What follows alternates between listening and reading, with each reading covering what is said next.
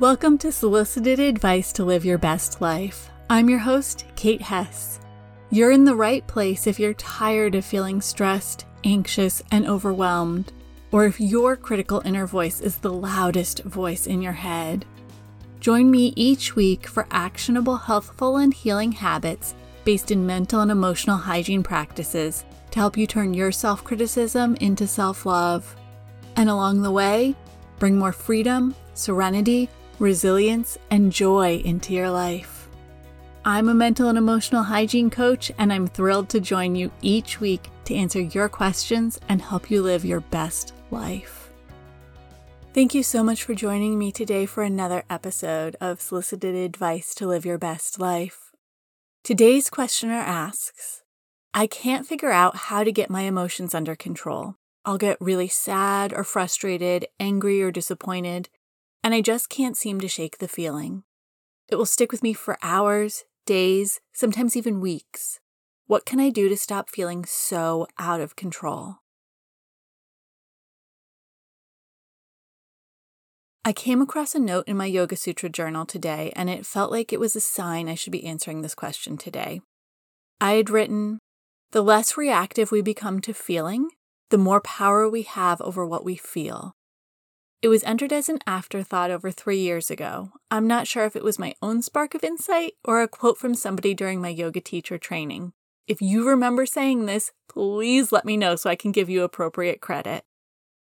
Today's questioner asks about controlling their emotions, and while I'll be offering a number of tools and techniques to help you take control of your emotional state, I want to be clear that we are not talking about banishing emotions. Instead, we're working to allow the emotions to arise and experience them without the strong reaction which makes us feel as though we've lost control.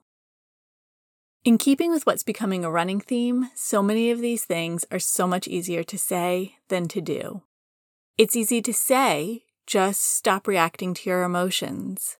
But as today's question demonstrates, that's a skill we need to develop, not one we have simply because we decide to have it. I'm going to cover several different tools, techniques, and mindset shifts in this episode, so I've put together a checklist with everything I'm covering to help you stop feeling so out of control. If you're listening to this episode while driving, doing the dishes, folding laundry, or working out, don't worry about taking notes. I've done it for you. You can get your copy of the checklist at nourishnesttbreathe.com/P11. That's P as in podcast and the number 11. And I'll also put the link in the show notes. I also want to note that today I'll be offering advice on how to respond in a triage situation, once your emotions are already running the show. To be proactive in taking control of your emotional well-being, you want to work on building your resilience. I've talked about that a number of times in past podcasts, but a great place to start is with self-care, and I'll add a link to my free self-care toolkit in the show notes. When we're feeling big feelings, it can be hard to focus on anything else. So the very first step is to calm down your nervous system. We've covered the audible exhale in several previous episodes, and it would be a great tool to use in this situation. But since we've already talked about it a few times, today I want to share another tool to help you shift out of the sympathetic nervous system, your fight, flight, or freeze response, and into the parasympathetic nervous system, your rest and digest state. In episode 8, I talked about why making this shift is so important. It helps to calm your body and mind and allows you to bring the logic and reasoning centers in your brain back online. If you imagine your emotions are driving a car recklessly and out of control, calming your nervous system is like adding a brake to the passenger side of the car, just like in driver's ed, giving you a chance to slow the speeding car down a little. A great way to do this is to bring your attention fully back into the present moment, and I love to use the mindful moment technique to do this. Just like the audible exhale, it only takes a minute or two, but it can bring about a powerful mental and emotional shift. The mindful moment is simply noticing the world around you with all 5 senses. You can pick a specific object or focus on a general area. I love doing this exercise with a cup of tea, a piece of chocolate, or while looking out into my backyard. Take a moment and focus in on what you've selected and notice, what does it smell like? What does it sound like? How does it feel? How does it taste? Or what taste can you notice in your mouth while observing it if it's not something you want to actually taste? And what does it look like? As you notice, get incredibly specific in your description. If you're using tea instead of it feeling hot, you might describe it to yourself as being at the perfect temperature to take a sip while still being hot enough to fully warm your insides. Work through each sense in turn. And once you've finished, check back in and see if you've been able to gain a little more perspective, distance, or control over your emotional state. You are not your emotions. Take a moment and think about how you talk about your emotions. When we say things like, "I'm sad," we've turned the emotion into a part of our identity. However, if we say, "I'm feeling sad," instead, we've identified the emotion as a temporary state we are experiencing. And while the addition of that one word might seem small, the impact is huge. Instead of feeling like sadness is part of our personality, we've turned it into something that will pass. Think back on your life. Over the years, you've felt countless emotions. They've come and they've gone. You've been happy, scared, excited, sad, frustrated, elated, and so much more. The current emotions you're feeling are no different, and it's powerful to use words that help reflect that reality. Simply shifting the way we talk about our emotions can help to release some of the control they seem to have as we begin to regard them as a transient state of being instead of a permanent way of life. Often when our emotions take control, we're running on autopilot. This happens to me a lot when I'm overtired or overhungry. My body is solely focused on getting my most pressing physical needs met. And in order to do this, we begin to run based on instinct instead of intuition. Our instinct is driven by the amygdala. You might remember me mentioning it in the past. The amygdala is the fear center of our brain. It works hard to keep us safe by seeking and preparing to respond to danger. Our intuition, on the other hand, is a deep knowing. It's separate from our fear, and its sole purpose is to help us live our best lives. If you missed episode 7 of the podcast, I talked all about the science behind your intuition. You can check it out at nourishnestbreathe.com/P7. That's P as in podcast and the number 7. For now, think about your brain like a computer set up to dual boot. You can run 2 different operating systems on it, switching back and forth to the one you need at any given time. When the amygdala is the operating system in charge, it's running programs in the background that are informed by things like your confirmation and negativity biases. We talked about those last week in episode 10. To sum up, when you're in survival mode, your brain tends to run emotions on a loop. So if you feel like you can't control your emotions, chances are it's because your amygdala has defaulted to basic emotional states designed to help keep you safe. In order to take back conscious control of your emotions, you need to switch to the other operating system and begin to run on intuition instead of instinct. Our intuition is often drowned out by the voice of our instinct, but when we learn to distinguish between the two, we can take steps to calm our instinct while tuning into our intuition. A great way to help you shift out of instinctive reaction and into quiet intuition is to calm your nervous system. Again, go back to the audible exhale, the mindful moment, or any other technique you love to help you shift out of the sympathetic and into the parasympathetic nervous system state, out of your fight, flight, or freeze response, and into rest and digest. Another fantastic tool for helping boot up the intuition operating system is to get curious. Start by discovering the distinct voice of your intuition and tuning into the messages it offers. Then ask your intuition, why am I experiencing this emotion? What lesson does it have to offer? Adam is deliberate in choosing his words. Sometimes I get impatient and interrupt him. It's a habit neither of us are particularly fond of. After I interrupt him, I often feel guilty. But when I get curious, I recognize the guilt is nudging me to remember to be a little more patient the next time he pauses to choose his words. Understanding the lesson helps release the regret. Getting curious isn't about judging. It isn't about placing value, good or bad, on something.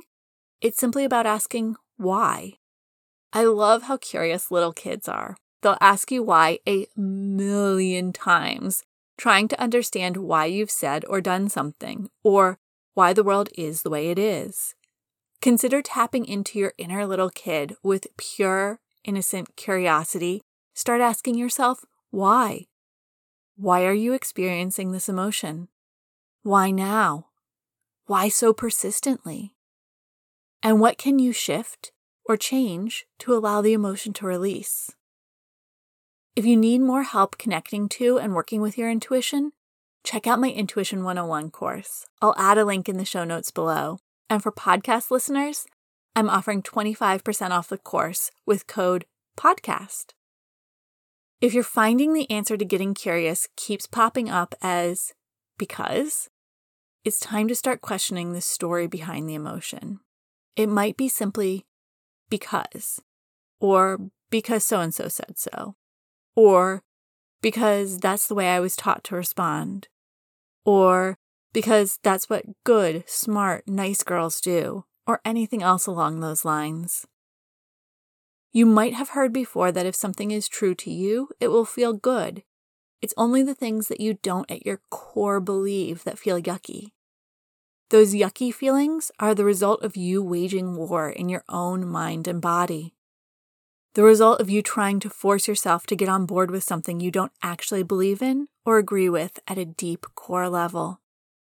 I'm not sure anyone's ever complained about being stuck feeling happiness, joy, or ease. It's feelings like frustration, disappointment, sadness, and anger we want to get away from. And so, when your emotions feel out of control, it's a great sign there might be an underlying story that needs to be explored. Continue the theme of getting curious. Ask yourself if you truly believe the story that seems to be behind this emotion. Can you find evidence, or have you had experiences that demonstrate it isn't necessarily true? Can you imagine yourself in a world in which it isn't true? Picture living in that world in which it isn't true. How does that feel?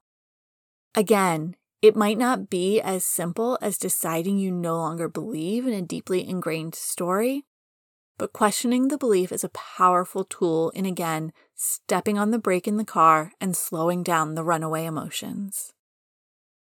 You might be starting to realize that even the uncomfortable emotions are showing up for a reason. They're offering insight, guidance, and showing us areas where we can heal, learn, and grow. They are not popping into our lives simply to torment us. When we try to shove these emotions down into a dark corner where we don't have to think about or listen to them, they start shouting louder to get our attention.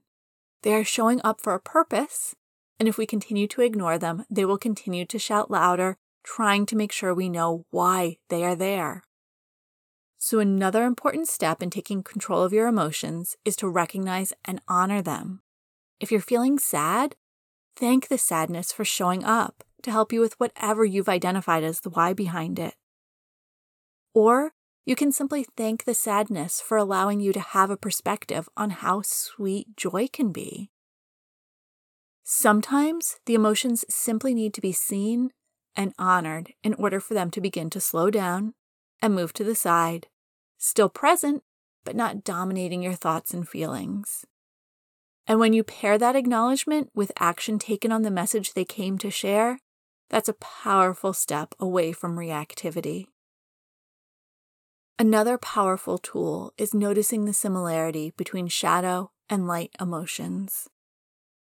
Imagine your heart rate accelerates, your breathing speeds up, you feel restless, and your stomach is turning somersaults. What emotion are you feeling? I'm guessing you might have answered one of two emotions, either excited or anxious. If you picked one of those two, take a moment and think if the physical experiences could also match the emotion you didn't choose. Again, that's an accelerated heart rate, rapid breathing, a feeling of restlessness, and your stomach turning somersaults. I've been playing with anxiety and excitement lately. One of the emotions that pops up for me a lot is anxiety. But when it arises, I've been asking myself, is this really anxiety? Or could I simply be feeling excitement about something? They both feel really similar in my body. Could I be mistaking excitement for anxiety? And the beauty of asking these questions is I get to consciously step into the driver's seat and decide if I'm feeling anxious or if I'm feeling excitement. Often the emotions we'd rather not experience are referred to as shadow emotions. They're the ones we try to push into the dark corners and ignore. The emotions we'd like to experience are often called light emotions. They're the ones we want to put out on full display. Most things in life have both a shadow and a light side, and our emotions are no different. Consider the shadow emotions you tend to experience. Anything you'd rather not be experiencing and wish you could banish with a magic wand. Now consider what the light side of that emotion might be. What other emotion might feel the same in your body? A few examples are anxiety and excitement, anger and courage, or frustration and anticipation. Being able to reframe the physical manifestations for what we're experiencing is another great way to begin to slow down the emotional reactivity and gently press your foot on the brake. The next time it feels like your emotions are running the show, start by calming your nervous system with the audible exhale or mindful moment. Next, acknowledge the emotion and get curious. What lesson is it trying to offer? How can you take action on that lesson? And ask yourself if perhaps you can reframe the emotion to see the flip side of it. We've covered a lot of tools and techniques in this episode. Don't forget, I've put it all together for you in a free checklist you can download at nourishnestbreathe.com/P11. That's P as in podcast and the number 11. Use the checklist to pick the tools, techniques, or mindset shifts that resonate most strongly with you and the current situation. Thank you so much for joining me today for this episode. Please hit subscribe wherever you receive podcasts. If you've got a question that you'd love to hear addressed on a future episode, please submit it using the form on my website at nourishnestbreathe.com/podcast. I'll include that link in the show notes. And remember, living your best life isn't about changing your life. It's about changing the way you show up for your life. Thank you so much for joining me for this episode of Solicited Advice to Live Your Best Life. If you enjoyed this episode, please take a moment to leave a rating and review wherever you subscribe to your podcasts.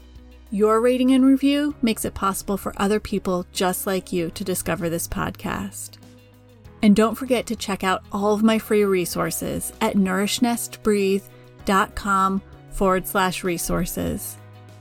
I'm sending you a great big hug. You've got this.